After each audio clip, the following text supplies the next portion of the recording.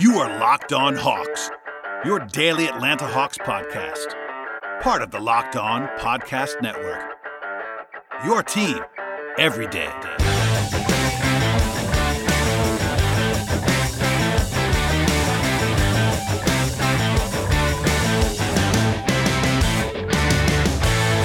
Hello, friends, and welcome to episode 756 of the Locked On Hawks podcast. I am your host, Brad Rowland, coming to you live on a Monday evening into Tuesday morning. And today's episode is brought to you by Built Bar, the best tasting bar in the business. And remember to use promo code LOCKEDON to get $10 off your first box of Built Bars. On today's show, I am joined later on by Ricky O'Donnell, formerly of SB Nation, talk about the NBA draft. That's a good conversation that I've already recorded with Ricky as I talk to you now. We had a lot of fun talking about his Western Illinois journey, as well as a lot of the top, I would say, lottery-based guys in this class, ranging from a lot to talk about LaMelo Ball to Anthony Edwards, Killian Hayes, Isaac Okoro, et cetera, and hope everybody enjoys that part of the podcast. Before we get to that, though, a little bit of news to hit on and sort of catch up on. If you missed it, on yesterday's show, I talked a lot about the latest sort of detail stuff on the NBA discussions from Adam Silver's call on Friday with the players and a lot of that stuff. So hopefully you caught up on that, as well as some yesterday's pod. I was also touched on the quote-unquote rumor about Trae Young and the Knicks, etc. But on today's show, I wanted to talk about, just at least for a second, about the Hawks reopening their facility, which happened on Monday, according to reports from both Sarah Spencer of the AJC and Chris Kirschner of The Athletic. The facility had been closed over here in Brookhaven, near where I live, for about 2 months. Almost 2 months anyway, and now it is reopened. But as I've said numerous times, not reopened in full, no practices, etc. If you want to read details on this, they're definitely out there. And I've talked about them as well, about what the NBA's protocol is and what is allowed and what isn't allowed. But they're taking temperatures at entry, according to what Sarah and Chris wrote today. But they are not, as of this moment, testing anyone who is asymptomatic. They are sending people home if they have too high temperatures, etc. Travis Schlenk gave an interesting quote to Sarah Spencer that I'm going to read for you now that I thought was interesting. Here it is, and I quote, I don't think this should be perceived as a reflection of games potentially coming back. I think what we're trying to do is give our guys a place to get a workout in safety, end quote. Also, there is a lot of different detail in Chris Kirschner's piece at The Athletic, which is behind paywall, so I don't want to give it all away. But one thing that I wanted to note here that Chris reported on is that players have to show up to workouts, show up to the facility in workout gear, which I thought was interesting, and not a huge takeaway there. But the locker room is not open at this point in time, so they actually have to just show up in what they're going to be wearing to work out. Also, they have to have their phone and keys, etc., disinfected when they arrive in the building. So lots of little things that you have to pay attention to, and not exactly business as usual just yet. But as I've said numerous times already in the last week or two, the biggest impetus here in opening facilities around the NBA is to have guys not be working out in other facilities. They want players now to start ramping up a little bit, but at the same time, the bigger concern is having your highly paid professional athletes in Lifetime Fitness somewhere in a public gym. And the NBA does not want that to happen, so they're not opening up, but it's all going to be regulated. Only certain activities allowed, etc. And you can read all about that, I'm sure. Also, the other thing that happened, this is definitely a minor thing, but I want to just throw in there because it happened earlier in the evening on Monday. Shams Charania of The Athletic, citing sources, reported that the NBA has sent teams the ballots to vote on prospects for the 2020 draft combine. I talked about this on the last couple of podcasts as well, but the combine is now formally postponed in addition to the lottery, etc. But the league office, at least according to Shams, is evaluating possible dates for the combine and potentially even going virtual with the combine. Sam Vecenie of The Athletic, formerly a guest on this podcast at a couple of different points, echoed a similar sentiment, saying that the league does not seem to want, the league does seem to want to do a combine of some sort. I speculated, and I've heard that, if they had to just not have a combine, they probably would be able to get by without one. At the same time, I'm sure teams would love to have, at the bare minimum, some of the athletic testing and the interviews. The interviews are big because that's the one thing you can't get off of film to a full degree. Certainly, it'd be useful to have all of the measurements and all that stuff. But film still dictates the day in a lot of ways for basketball players. But you can't replace the interview portion, the background, the just getting to know guys, how culture stuff will work, sort of checking boxes, etc.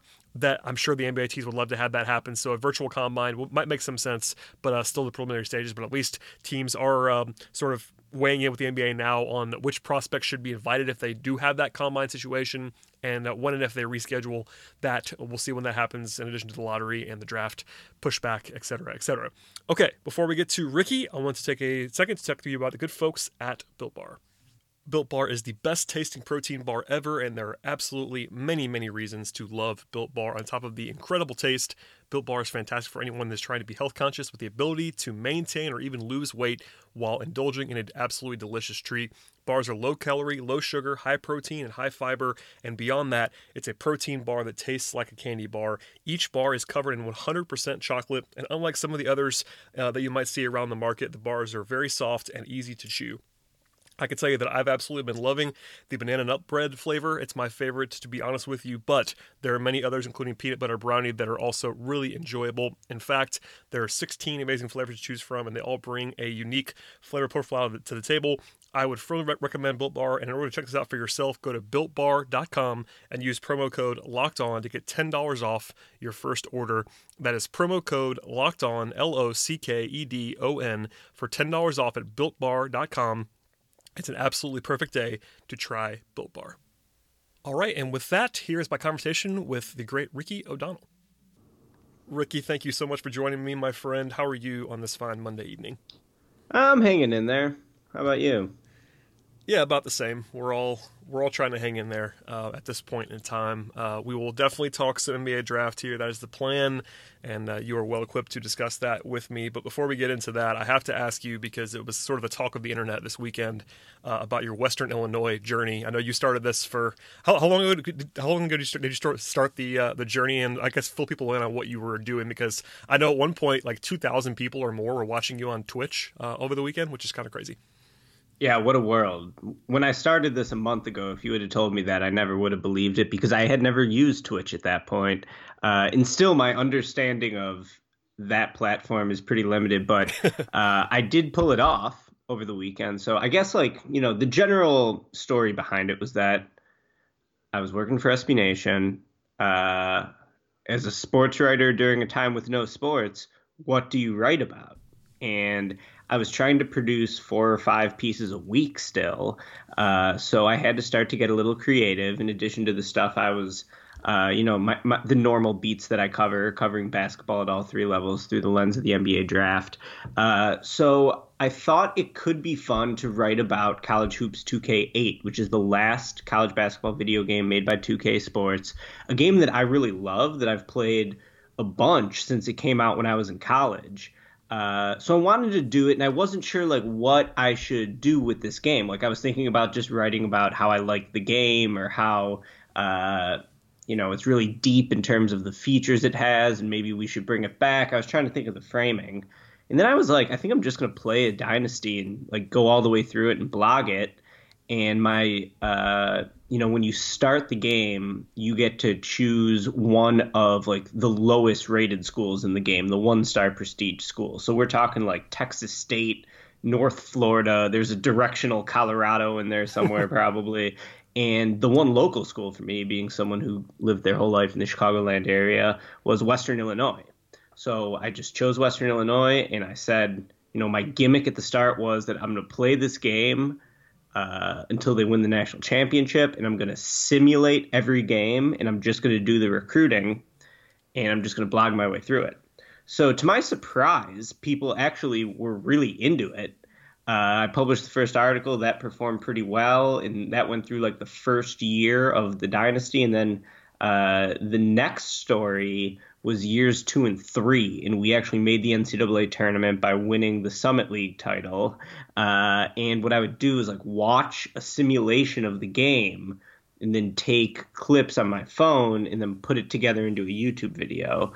It was all pretty low tech, but to my surprise, the response was really positive, and people seemed to enjoy it. People were emailing me recruiting advice, and they were, reciting all the names of my players. And I was like, wow, this is really wild. So I just kept sticking with it, transitioned it into a newsletter when I was furloughed by SB Nation, and that's through Substack. You can find that at Substack, or rickyo'donnell.substack.com.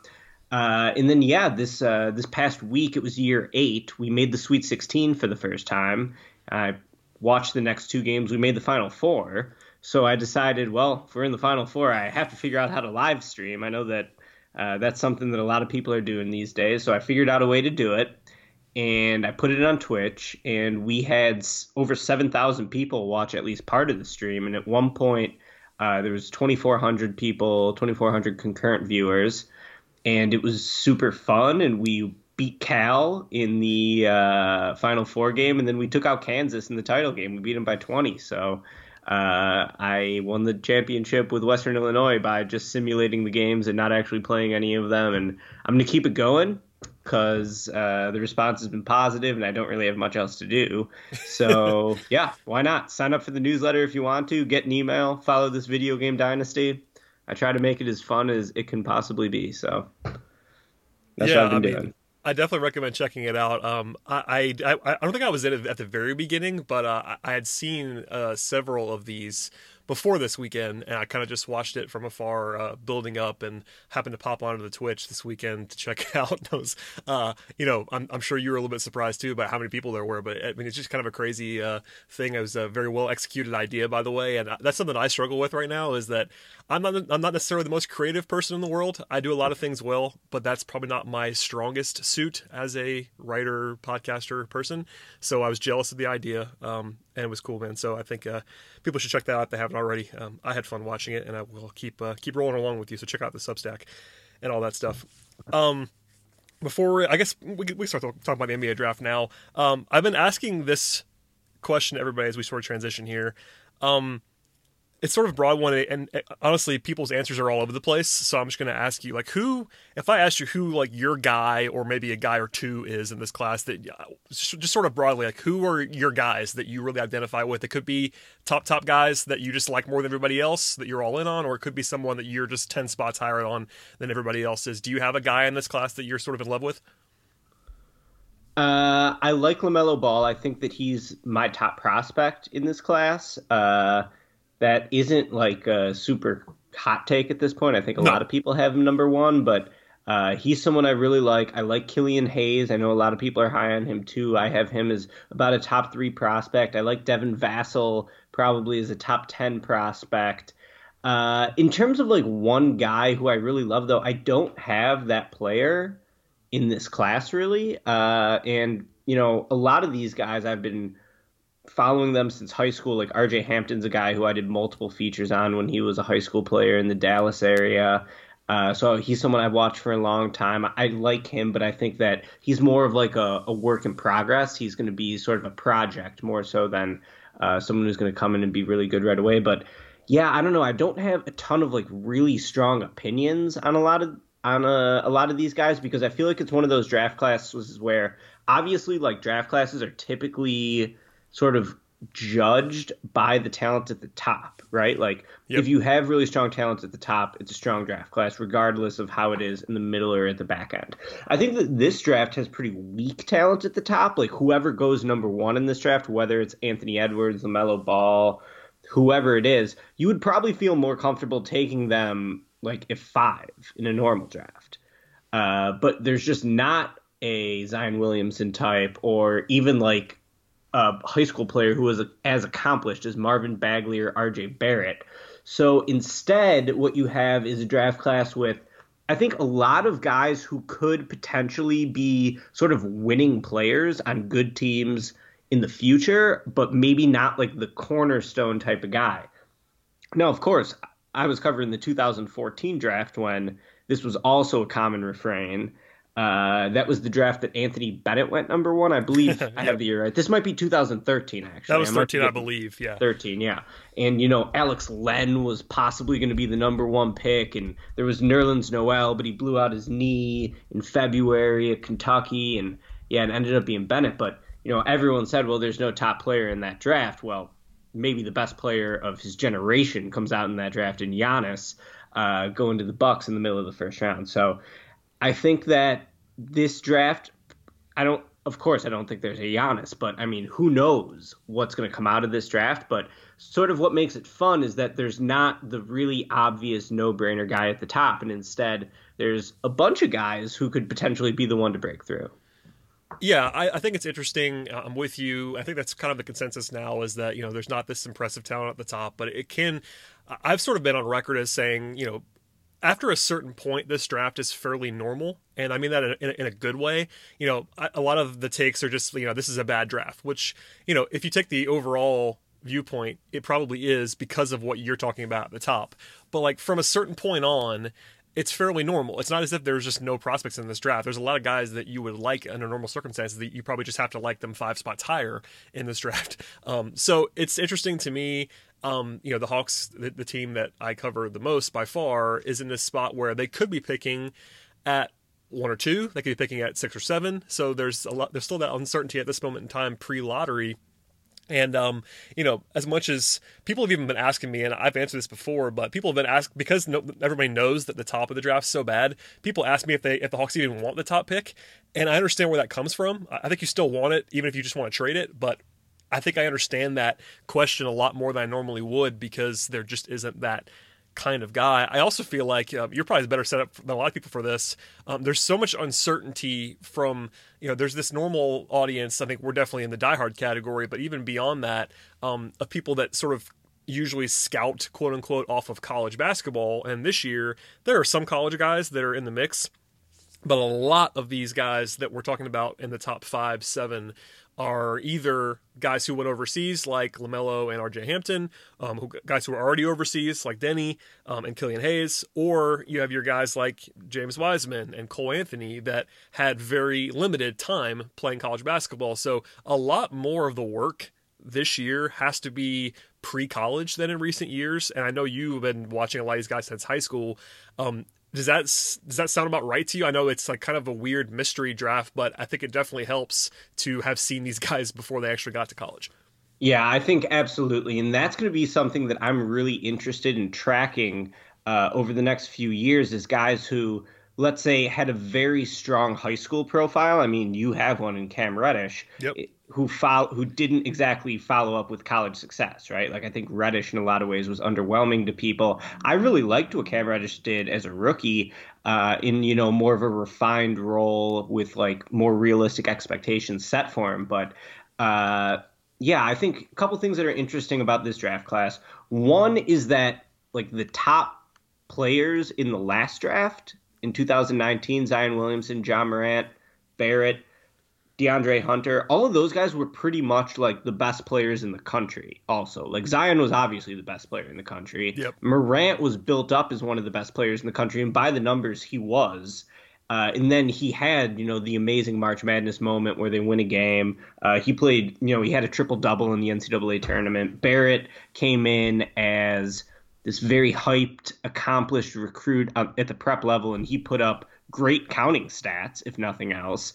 And then, DeAndre Hunter is on the team that wins the national championship. Whereas this year, you look at the top prospects, and it's like, all right, Anthony Edwards was on a bad Georgia team, and he shot 40% from the field.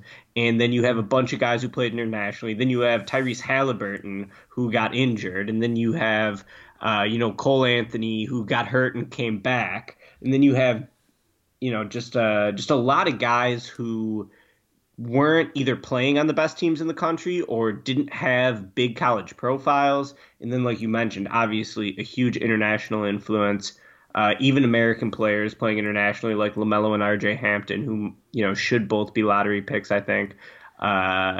It's a really weird draft to scout off of. And I'm interested to see, like, will NBA teams actually perform better in this draft without March Madness sort of fooling them? Like someone like Obi Toppin, maybe he goes top 3 if Dayton wins the national title. Maybe he still goes top 3. I think we have really no idea how this draft is going to shake out. There's so much volatility in it at this point in the process. But I would think that, like, the fact that there wasn't an NCAA tournament, that probably hurts Obi Toppin, assuming his team would have made a run. And I'm interested to see if there will be more hits and misses than normal, or a better hit rate than normal, with teams just scouting off tape more so than like a narrative based thing that comes from March Madness. Yeah, it's going to be very interesting to sort of follow that, because I think teams have gotten a little bit better about that in recent years already, but not having anything to go off of to get fooled off of is probably a good thing, and at least for some organizations. And even to your other point about these guys not being top college players and last year's guys being, most of the top guys were legitimately, high-end college players. The guy you just mentioned, Obi Toppin, is really the only projected top 10 pick that was like a legitimately elite college basketball player this season. You could certainly say that Devin Vassell was a good college player, Isaac Okoro was a good college player, but and Okongwu as well was a very good college player, but he was just kind of languishing in relative obscurity at USC. Right. Toppin, of course, is like probably the National Player of the Year, or at least one of the 2 or 3 contenders for that. And that's just a different caliber. I'm not saying that the other guys were bad, but even Edwards, he had put up numbers at Georgia, but it wasn't like he was on your short list of National Player of the Year candidates in college basketball this year, because he just wasn't that guy. Whereas Obi kind of was. But the other guys you talk about in that mix were like Luka Garza and other guys who are not big time NBA prospects. So it's an interesting confluence in that way. Let's talk about Obi real quick since we're already here. What do you make of Obi Toppin? Because he's, I think, a guy that probably isn't going to be a Hawk most likely because of the fit stuff that would be there. Maybe they love him, I don't know. But what do you make of him? Because he's obviously older. The defense is a question, but as we just said, he was pretty awesome this season. Yeah, I mean, his numbers offensively were absolutely insane this year. He finished in the 99th percentile of points per possession in the country. He was like number 3 in the country in true shooting percentage. It was like 68.5% or something. And he showed off 3-point range. So all of that seems really good because coming into the year, he was mostly just known as a guy who dunked a lot. I think he might have led college basketball in dunks like a year ago before this past season.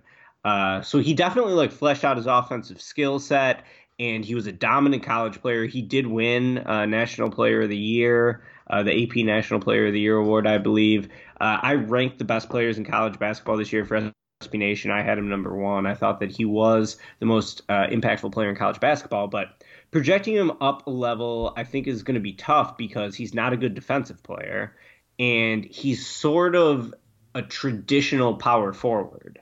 And if there's one position on the floor that the modern NBA has sort of changed the responsibilities of, it's the power forward. Like now playing that spot, you typically have a big wing more so than like a secondary big man. Obviously, everyone who's listening to this podcast knows that. So with Toppin, I think, you have to wonder how he's going to fit in defensively. If he's playing center, and he probably has to because he's 6'9", 220 pounds, or I think he's likely to play center, can he really be the backbone of a defense? And I don't think he can be, just because what I've seen from him, despite his athletic gifts and sort of the agility he plays with defensively and the length and the explosiveness, I just don't think he really processes things very quickly on the defensive end. And center is the one position in basketball, I would say, where for sure defense is more important than offense. So then if he's a 4, it's like, all right, now he's got to guard the big wings who typically play that position in the NBA. Can he do that? And then is the 3-point shot for real? It did look pretty good this past year at Dayton. He made 39% of his threes. He attempted I think 3 a game maybe. So the shot looked good, but I do wonder how that translates to the deeper line with faster athletes closing out on you when you're not the most athletic player on the floor. So I would say in general, I'm not super in on Obi Toppin because I think his defense is a big question mark, and I think that he's just sort of a tough positional fit in the league.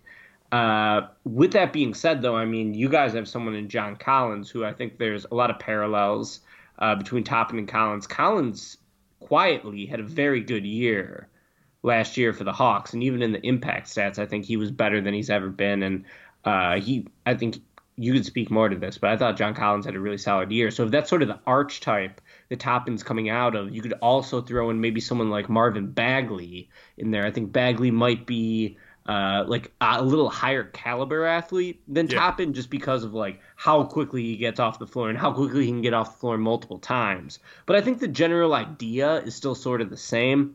So the story with Toppin is basically he could be a very good finisher. He should be a very efficient scorer, as he has been throughout his college career. I wonder about him defensively, and I wonder about how he fits in to a team structure the way the league is trending today. I'm definitely with you. I think it's fairly safe to think he's going to be a good offensive player who's very helpful on the end of the floor. He's skilled. I know he's old, but he also was a super late bloomer, which I guess takes some of the worry about age off the table for me. But defensively, I just don't, I don't have a whole lot of confidence there. I think, Collins is a comp that's been out there a lot for Obi. I think that's an extremely high-end outcome for Obi Toppin because Collins, like you said, was very good this season, and Collins is also, I think, a little bit bigger, a little bit taller anyway, a little bit longer, and probably a better athlete, honestly, at least in terms of like quick twitch. Toppin can obviously dunk and has some vertical explosiveness, but is not the most explosive guy laterally, etc. So, yeah, I think he's a pretty good prospect. That also, I think every time I see him either mocked or discussed as like a top 3, top 5 guy, I kind of cringe because he's one of those pretty obvious ones to me that would not be in that range normally, but maybe this draft will push him up there, and it could certainly work. I worry about the defense too, and at that position, you kind of struggle to build quality teams if you don't have defensive capable players in the front court. I want to transition and ask you, I feel like these 3 guys are getting sort of lumped together, so I'm going to ask you about them sort of in total, and I'll let you sort of talk about which guys you like more. You've referenced, I think, all 3 of them already at some point on this podcast, but because the Hawks are in this range potentially, and these guys get mocked, I get asked this all the time. So you have Devin Vassell, you have Isaac Okoro, and Tyrese Halliburton, and they're all they're not all the same by any stretch of the imagination, but they're all kind of wing size. Halliburton's a little bit smaller, other guys a little bit bigger, but they're all sort of mocked in the same range. They're all discussed in similar ranges. Do you have a favorite out of those 3, and do you have a least favorite out of those 3? Yeah, it's funny because for the Hawks, I mean, they just took DeAndre Hunter and Cam Reddish, so I would think that if they were to take Vassell or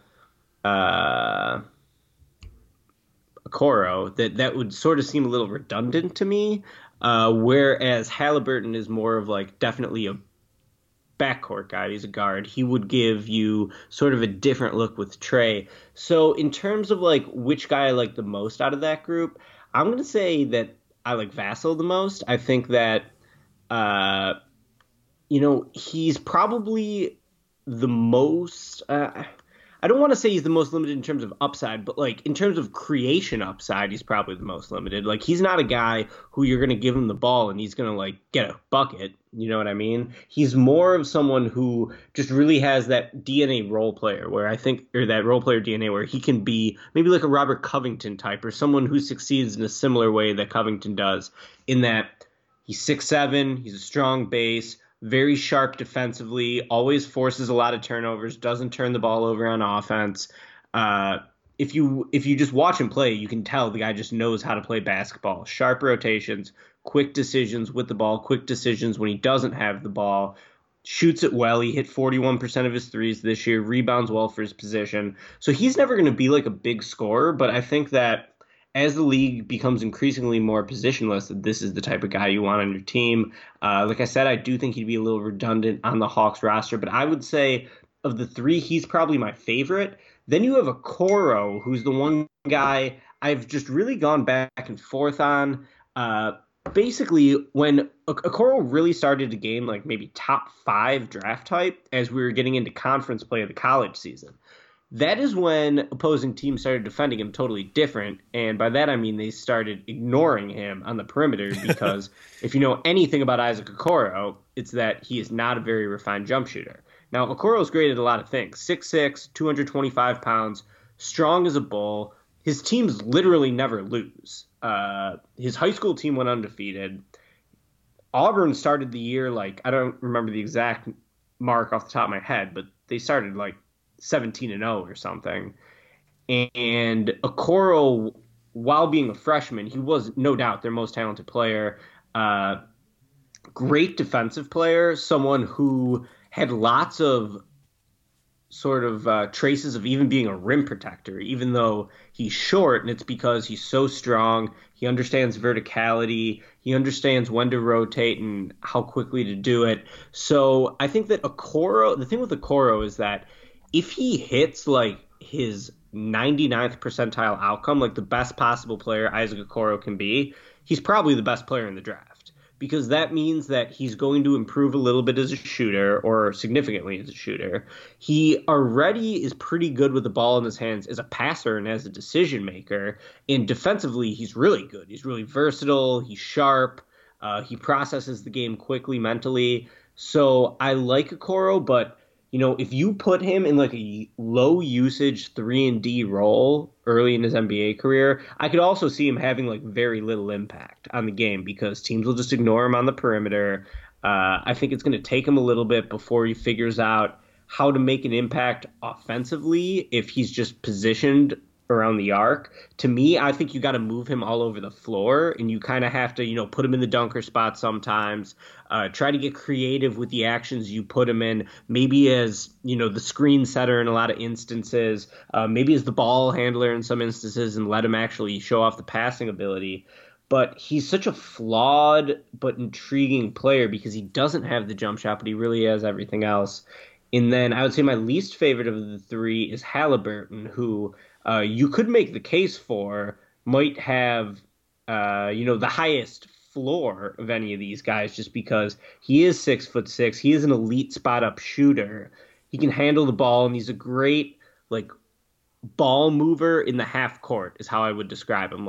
I don't know if I want to say he's a great passer, because to me, part of being a great passer is bending the defense to your whim and then whipping the pass and creating advantage situations.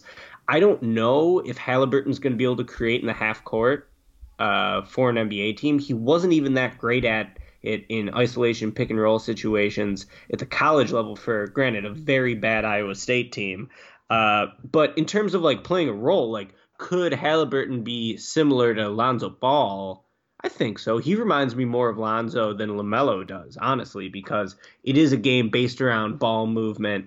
Halliburton's obviously the better spot up shooter, but similar to Lonzo, he's not someone who's really going to burn you off the dribble and finish over length in the half court. So yeah, those three guys are all really interesting. And if the Hawks do want another wing, I think that there's definitely all three of those guys could be options. Yeah, I think I'm actually with you on all of that. I feel like Vassell is the easiest projection. You kind of know what he is. I have some fear about his lack of creation, his lack of burst athletically, but I think he's a good defender. He knows where to be. I trust his shooting. I think he's going to be a pretty solid role player. Okoro, I've always liked. I got a little skittish when people started turning the corner on him as this top 5 guy, like you referenced. But I think it's also important. I'm glad you brought this up. Having him be this stand in the corner spot up shooter is not the way to use him, and I hope that a team does not try to do that. Not only because he can't really shoot right now, but also because he is underrated and really is skilled with the ball in his hands and needs to be on the move and using his burst and his strength. And I think I'm hoping that whoever drafts him, whether it be the Hawks or otherwise, kind of sees that for what it is and doesn't make him just be this, traditional 3-and-D guy who just stands in the corner. I don't think that's probably going to be bad news for him if it happens. But yeah, all interesting guys to be sure. One other guy is sort of a different position, but we're making our way up to the top of the board, at least for me anyway. But Deni Avdija is an interesting guy in that he's kind of on his own in terms of positional fit and the way that people are talking about him. He's kind of this hybrid forward type. People talk about him maybe being a point forward. I don't necessarily see that necessarily, but he is a guy who can handle the ball.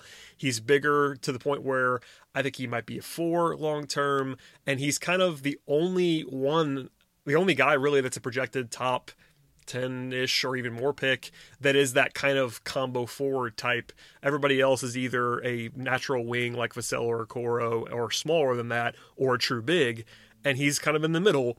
And he's also a guy that people have seen more of now, but he is, he has a shooting question, etc. What do you make of him? Because there are times when I see him talked about as a guy who could go in the top 3. And then there are times when I see people, I think when I watch him, I also get a little bit skittish about him I would say well below that. So what do you think of Deni? Yeah, I think definitely a polarizing prospect. For me, he's not one of my guys in this draft. He's not someone who I would say I'm definitely in on. I do see him as a four. He is being built up right now as a combo forward.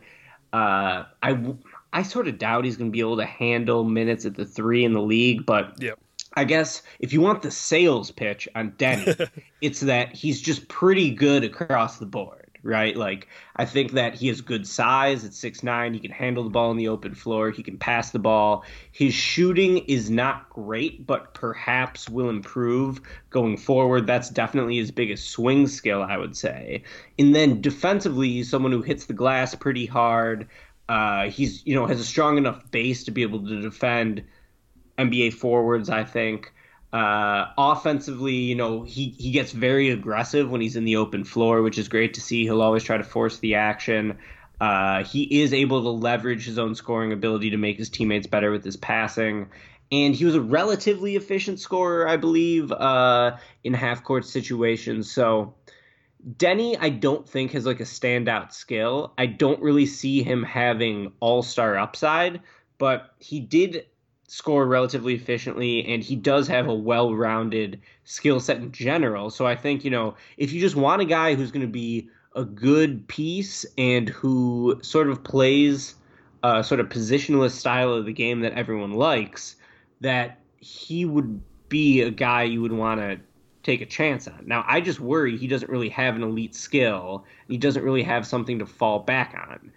He's very much just like pretty good at everything rather than elite in any one category.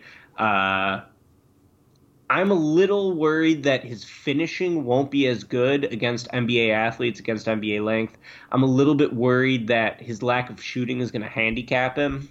But in the open floor, I trust him more than I trust a lot of these guys. And the game does get played increasingly more in transition these days, or semi-transition, which is when his skill set can be more useful. So he's going to be a polarizing prospect. If you had to say like in or out on him for me, I would probably say out, but you can make the case. And in a draft like this one, when there's so much unknown, I certainly don't think he'd be a bad pick for anyone. And I think that, potentially he would sort of fit what the Hawks could use as potentially a secondary ball handler in the front court. I think he probably has more ball handling and passing ability for sure than Hunter, and probably more so than Cam as well.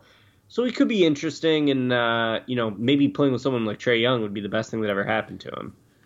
Yeah, I'm also kind of with you. I think I would lean out as well, but at the same time, if you start getting into the back half of the top 10, I can sort of see it, the argument for it anyway. And I think Denny's going to be an NBA player that's going to be useful. So that helps a little bit. I do like his floor, provided the shooting isn't just a disaster. I mean, the free throw percentage has gotten a lot of attention, I think rightfully so. I think if he can shoot even a little bit, it's going to be fine. And guys at his age that produce and are able to play real minutes in the league that he's in, that's usually a really good sign for you. I'm just not sure what the upside really is. I think that's kind of where I'm a little bit lower on him. Sounds like you probably agree with that. I don't know. He does a lot of things well, but I'm not sure he's ever going to be a starter for you, like on a good team, fully entrenched starter, which is not a bad thing. But if you're taking him in the top 5 and you don't get that, that's not great. So yeah, I'm more toward the back half of the top 10, back half of the lottery for me on him, which means probably someone's going to like him more than I will. But I think he would be interesting for the Hawks, especially if they land in like that 7-8 range. If they get unlucky in the lottery, he could be a guy that we talk about a lot more once the lottery is actually set. By the way, before we get into the last couple guys here, what do you make of all the weirdness of not having the lottery and having this downtime? I don't want to have the whole COVID discussion necessarily, but it's just kind of bizarre that, I know you're probably in the same boat as I am. We've been talking about this class for so long. It's now mid-May. The lottery should be happening like right now. And we know it's not going to happen for quite some time. And I feel like there's like no light at the end of the tunnel. Is it as weird for you as it is for me? Obviously the whole world is weird, but just the situation where we don't know anything about this draft class and when it's actually going to happen, it just keeps throwing me off. Yeah, for sure. I mean, when people ask me about this, I give the same answer every time, which is that I feel like we don't know much more now than we did when the pandemic first started. Yep. So, yeah, on the list of things that are very strange about life right now. The fact that there's no NBA draft lottery is very far down on the list. True. But it is weird. And the nice thing is that the lottery and even the draft are things that can absolutely happen. Even during a pandemic, the WNBA pulled off their draft. The NFL pulled off their draft. I think, probably by the time we're looking at an NBA draft, and I do think that, the NBA is going to do everything it can to finish this season. Who knows if it'll happen? Again, we have no idea as we record this podcast right now, but it could be a while before the draft. Like, typically the draft is in late June. I wouldn't be surprised if we have a draft in like September, maybe even October this year. You know what I mean? So we got a lot of time, and I wish we had a little more interesting draft class, but like maybe the fact that this draft class isn't so obvious makes it more interesting. I guess you could argue it either way, but yeah. Yeah, I was going to say, at least on the bright side, once the lottery happens, like last year, when the lottery happened, we knew pretty quickly, at least number 1 was a lock and number 2 became a lock pretty quickly as well. So like we kind of knew probably 1, 2, and 3, if we're being honest, about how the order was going to go. It was the order that we all would have guessed the night of the lottery. So that took out some of the intrigue, and this year that will not be the case. Almost certainly.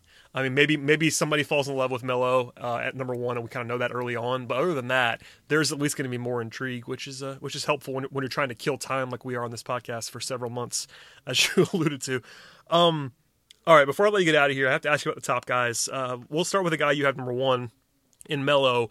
In addition to just asking you about him as a player, do you think the Hawks could draft LaMelo Ball? Is a question that I've been asking everyone, because obviously Melo is the best with the ball in his hands. He's not a great shooter. He's more of a point guard, and the Hawks, of course, have Trae Young. So talk about him as a player, but also if you think it would work in Atlanta.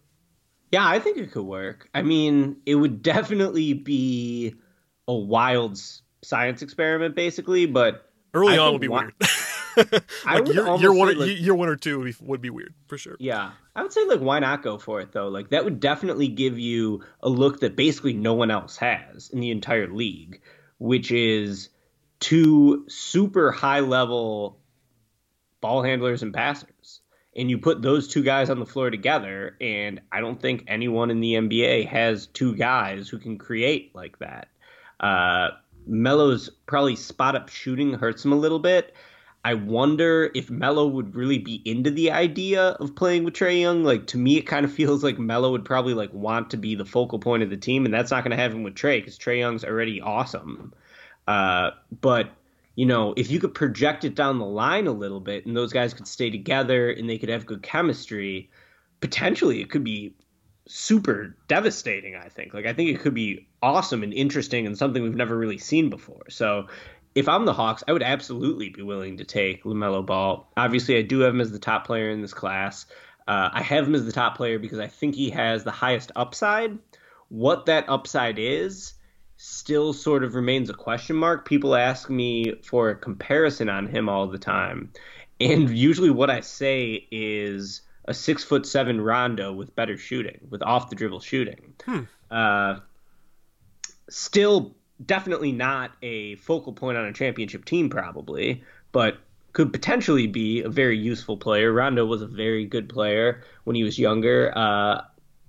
I don't even know why I'm throwing out comparisons when you're not asking for him, just because I'm comparisons with you. are always a fool's game. But yeah, comps are really hard, and I think he's a guy that I have not come up with one. That's why I sort of felt my head nodding along with you when you said that, because I haven't heard a good Melo comp yet that I like. And comps are hard, like you said. Like I usually hate comps, and people always, I know you know this very well, people always want to know what the comps are for everyone, and I generally try to shy away from them unless I absolutely have to. But he's a guy who is a really hard one, especially if you don't know how it's going to work in terms of his shooting and his defense, because those are the big questions with Melo. I like Melo too quite a bit. I have him number 1 as well. I think he does have the highest upside realistically, just because I think he's probably the only guy I could see actually becoming that legitimate number 1 focal point. And even then, it's hard to project that, but at least it's possible that he could do it because of the passing is just so ridiculous and the size that he has and the feel that he has. One more thing about Melo before I ask you about Ant and Killian Hayes. this is a weird one, but if the Hawks have the number one pick, this is a question I get all the time. Would you take Melo at 1? I always say I would put the for sale sign out immediately if I was the Hawks and try to trade the pick immediately. But if that's not an option and you are Travis Schlenk and you have the number one pick in this draft, would you still take Melo? Because I usually say no, even while acknowledging that I have Melo number 1 on my board. Yeah, I'd definitely take him. I mean, here's the thing about the Hawks. Like, they have a lot of young players. They're very bad. Trae is already awesome. Yes. So it's like, why not just try something crazy and give me 2 hyper elite ball handlers and passers? And the thing with LaMelo that doesn't get talked about a lot is that guy has the ball on a string, man. Like, oh yeah, ball handling is something that basically you could say for every single prospect, especially someone who's 6'7" entering the league, is, you know, the thing they need to improve the most. All like 6'7" guys, it seems like, oh, well, if he improves as a ball handler, it could really happen for him. LaMelo's a nasty ball handler, and that just plays into his great vision, his great feel for the game. And I'll touch on his shooting like this. Like, there's no doubt that having a pull-up 3 off the dribble with deep range, that's like probably the most important trick in the bag for a guard in the modern NBA, right? But a lot of guys do not work on that coming up because traditionally those have been known as very bad shots. Even like 5 years ago, 6 years ago, if you took a transition 3, that was crazy. Now the transition 3 is like everyone does it. It's one of the most utilized shots in the league, right?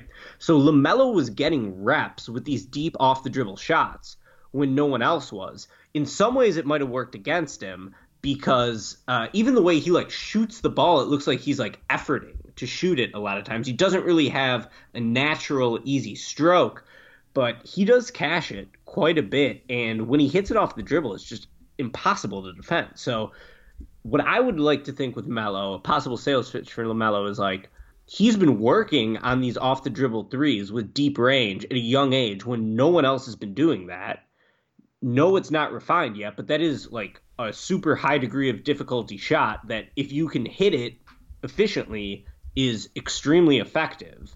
So potentially, like, he is in a better position to be able to hit deep 3s off the dribble because he has been trying it. And while everyone else has been saying, you know, this is a sign of bad shot selection, potentially it's just getting live reps for something that could be really valuable down the road.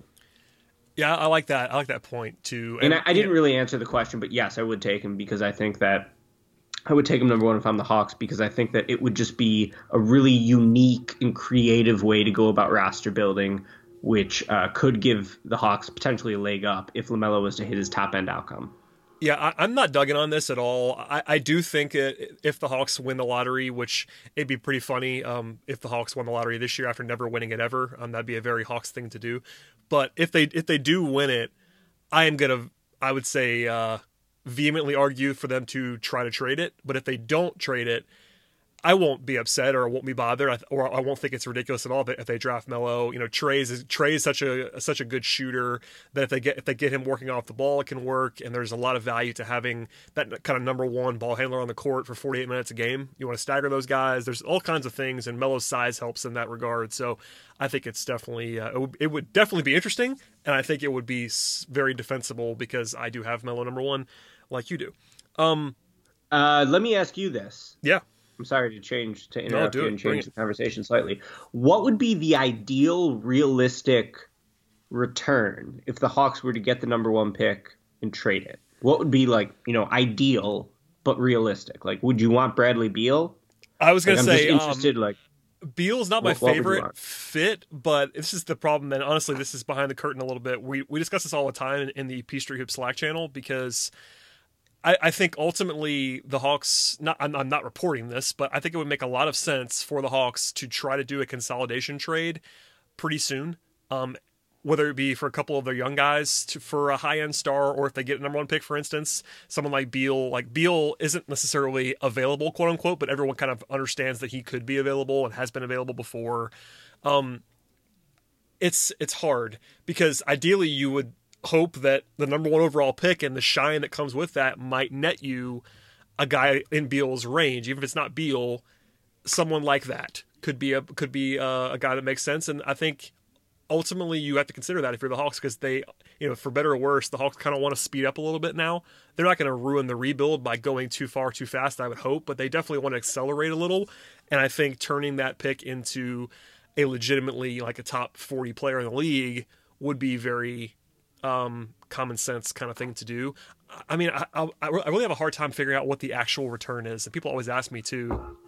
I don't know. It's either someone like Beal on that level, like a top 30 player in the league, or it's like a really good player and a pick, if that makes sense. Like the fifth pick and a good rotation player would make some sense. I don't know. It's kind of hard until we know the lottery order, but it's a situation where they would have to be trying to. They don't really have a glaring need either. That's the other thing about this Hawks team is that they have a lot of young players. They certainly have guys that they could upgrade on, but they don't have this one glaring need now that they traded for Clint Capella either. So there isn't that spot to just circle. I'm talking in a circle as well, but I don't know. Either a legitimate high-end player a la Beal or a package that includes probably one pick and someone who's established, because they're not going to want to trade down for picks, I don't think, only. They want to get better now is kind of the thing that I want to point out. I don't know. I think that makes a lot of sense. It's just interesting. I mean, because normally I'm a big trade down guy. Like last year, I argued they should trade down, and they did the opposite and traded up, which made me laugh. Right. But this year it's not one of the popular suggestions, and one that has been out there in the past is like, if the Hawks get unlucky in the draft and land at 6 or 7, could they trade down for like Boston's 3 picks? And it's like, well, that pure value wise, that actually would be something that I would normally like to do. But if you're the Hawks and you already have a bunch of young players, you don't want 3 first-round rookies, I don't think. And I'm pretty confident they don't want that. So, I don't know. The traditional trade-down stuff doesn't necessarily work as well if you're where the Hawks are and you're trying to get better right now. Like they're talking about the playoffs for next year. Lloyd Pierce came out and didn't shy away from it. It was like the playoffs are the goal, and they sort of put that out there in a way that rebuilding teams don't always do. And it's just one public statement, but they want to get better, I think, and Trey wants to get better, and you have to start thinking about trying to keep your superstar happy too. So I don't know. Yeah, I was just going to ask, do you think that pressure is coming from like them listening to the less enlightened portion of the fan base, or do you think that that's internal pressure coming from Trey? It's probably a combination of a lot of things. I think Trey, there was plenty out there that was reported about Trey and Lloyd Pierce, and I think Trey is a competitive guy that wants to win, and now he sort of made the jump in a way that I don't think anybody saw coming to that level in year 2. But now that you have your guy that made that star jump, I'm sure he wants to get better, and I'm sure he'll sort of let that be known. Ownership also has been known to meddle a little bit in this market. At least reportedly has been able to do that. And I think, they're going to want to see some returns, because rebuilding is hard. And it's something that I advocated for the rebuild. I liked when they started rebuilding, but they've now gone 3 straight seasons of 30 wins or less. And after being in the playoffs for 10 straight years, people get impatient, including ownership. So I don't know.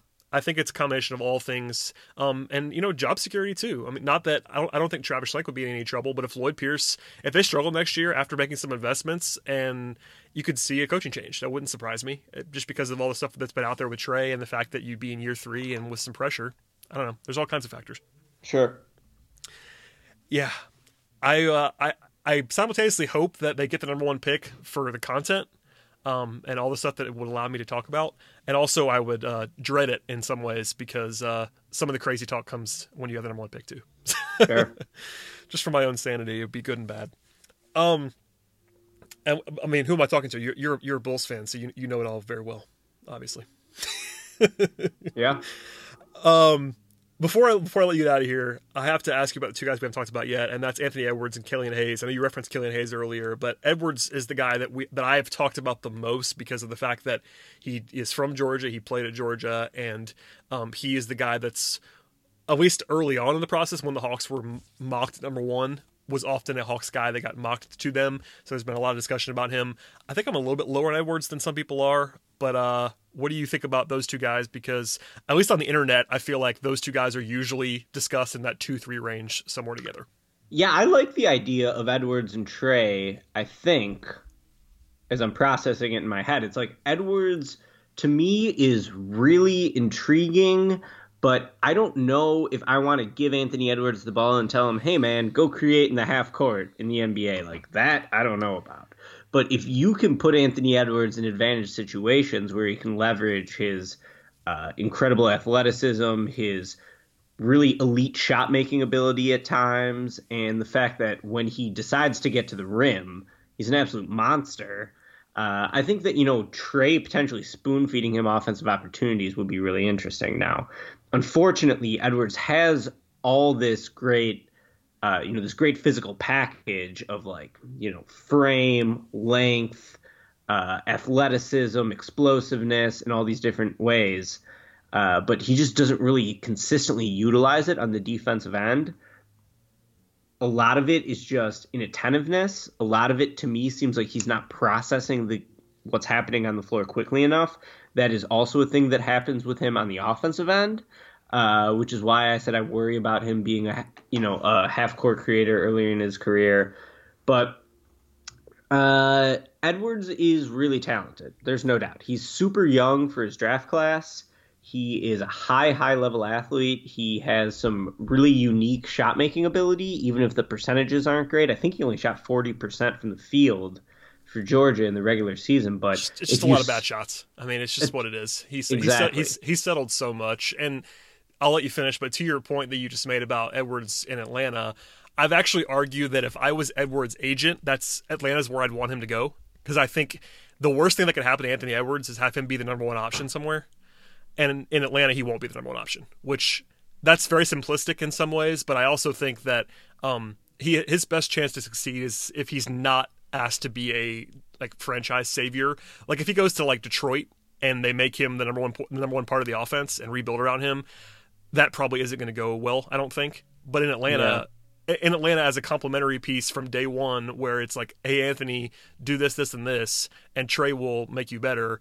I think that actually would help him quite a bit. Yeah, I'll say that I also did a big reported feature on him. I talked to him, his high school coach, a bunch of people around him, his trainer. This was right when there were rumors that he might reclassify. It was coming off his big AAU summer on the Under Armour circuit when he really made a name for himself and developed into a top 10 recruit, and then people kept moving him up and up and up as the high school season started. And I interviewed him, I think it was in January of 2019 or December of 2018, one of those two. And he was great to talk to. I found him to be I really liked him when I was talking to him. He was personable, and he was interesting, and he was sort of considering what I was asking him and giving me thoughtful answers. So I think that, if Anthony Edwards is the pick for the Hawks, and while, his stats tell the story of him being this super athlete who isn't efficient and who has all this raw upside but doesn't really know how to play the game, I think he can win you over a little bit if you interact with him, if you hear him talk. And being a local kid, I don't know how it is in Georgia, but in Chicago, people just go crazy for the local kids. I mean, the high school basketball scene here has a really dedicated following, and the kids who come out of this high school scene are just Chicago boys for life. We always ride for those guys. I know I do, and a lot of the basketball fans in the city do as well. So it would be really interesting if Edwards was to end up with the Hawks, with Trae. I think that as long as there's not too much pressure on him, that the fan base would eventually really like him. And, his shot making, I think, gets underrated a little bit because of, like you said, the shot selection was so bad. But, man, when he gets hot, that kid he's a flamethrower. He can score, he could have a 20-point quarter as a rookie, and it wouldn't surprise me because he can really get that hot. But not the best decision maker always. And for someone who still 18 years old, doesn't turn 19 until August, it's going to take a while. But, the raw tools are in place for him to be one of the best players in this draft class. There's no doubt. Yeah, I totally agree. Last thing, do you we talked about LaMelo and Trae. Do you feel the same way about Killian Hayes and Trae? Because Killian Hayes is also a guy who's better with the ball in his hands, great passer, et cetera, et cetera. Do you think that would work in Atlanta as a sort of secondary ball handler type? Maybe he could play a little bit at the 2 and kind of be that, complementary piece. Does that work for you in Atlanta, you think? See, I like that idea. I don't know how Trey would feel about it. I don't know how the players would feel about it. But I really like that idea just because it's interesting. And it's something that we haven't really seen in the NBA. Like college teams do this all the time where they run 2 point guards in the backcourt. I'm thinking of the Kansas team with Frank Mason and Devontae Graham, where they were both natural point guards. Or there's just been a bunch of college teams who have done this over the years. And I think it just gives you a dimension that's like really interesting when you have 2 high-level ball handlers and passers. Hayes is kind of more of a combo guard than a pure point guard. I think that he's going to probably want to play point guard because that's where his ceiling is probably the highest. He's another guy who's very, very young, still 18 years old. Him and Edwards, I think their birthdays are like a week apart. So he's on the same timeline as him. And LaMelo's very young too, obviously. So youth is a big factor for these guys. The thing about Killian is that he made like major leaps in terms of scoring efficiency this past year playing with Ohm. He had like almost a 60% true shooting percentage. He didn't shoot it particularly well from 3. I think he was only a 29% shooter from 3, I think, but he was a great free throw shooter. So that leads you to think that he probably has shooting projection. He's a very impressive live ball passer, live action passer. Like he can throw darts all around the floor coming off a screen.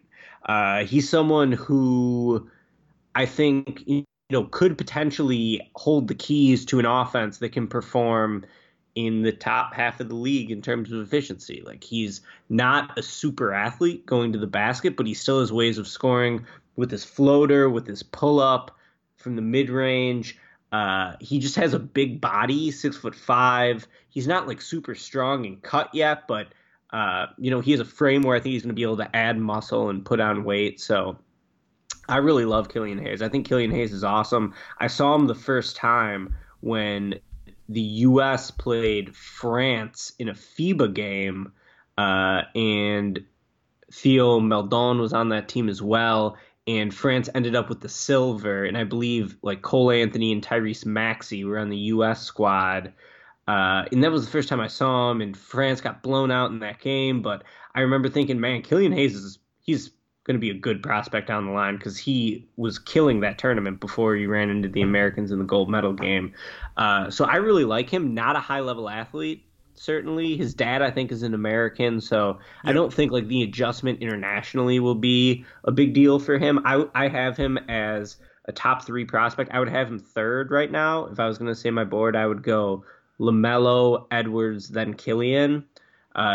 Then it gets tricky. Then it might be a Okongwu. There's a lot of other guys, in that mix, 4, 5, 6, who you could go with. But I really believe in Killian because I think that he has initiator potential. I think he has enough versatility offensively to fit into a team context. And I think that the parts of the game where he's good are really important parts of the game in today's NBA. Yeah, I agree. I'm actually happy, not that I have the most sources in the world, but it does feel like people that I've talked to are starting to, NBA circles are starting to catch up to the internet on this one, because I think the internet was pretty early on Killian Hayes.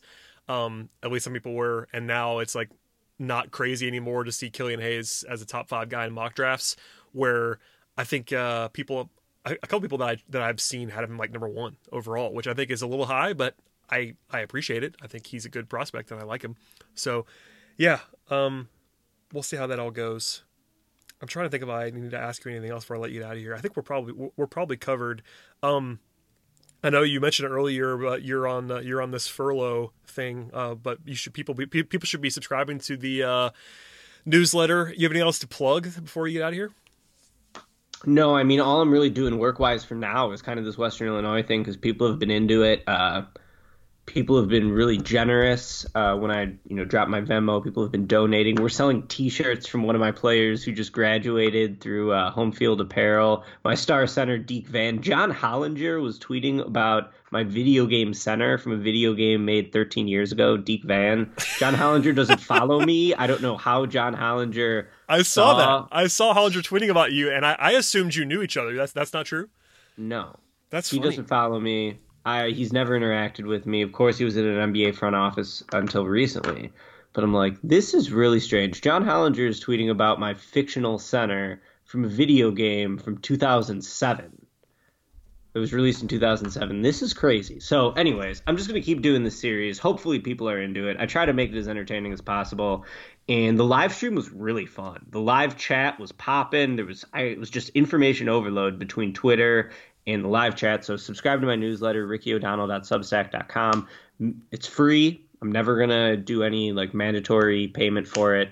And maybe I'll eventually start writing about the draft or high school basketball or recruiting, the future of the game, the beat I had at SB Nation. Hopefully I'll get my job back on August 1st. So we'll see what happens with that too. But yeah, that's about all I'm doing for now. So subscribe to the Substack if you want to follow along. I'm sure at some point the Bulls will do something stupid enough to make you write about the Bulls. Just out of pure fury as a throwback. Well, it's a new day, bro. We got Karnisovas, we got Mark Eversley, so it's restarting. Until the draft happens, they do something crazy, and then you'll be back where I am. But I understand. Absolutely. I just no. I actually not that I enjoy your pain, but I do always love reading your stuff about the Bulls because it comes from this place that I appreciate. But anyway, thank you for joining me, Ricky. I really appreciate that, man. Everybody should be following you up and down, and I too hope that you'll have your job back very, very soon, and we will do this again probably in the future if I can beg you to come back on. Tight. I'm always happy to hop on. Thanks for having me. As for everybody else, please subscribe to the podcast, and we'll see everybody next time.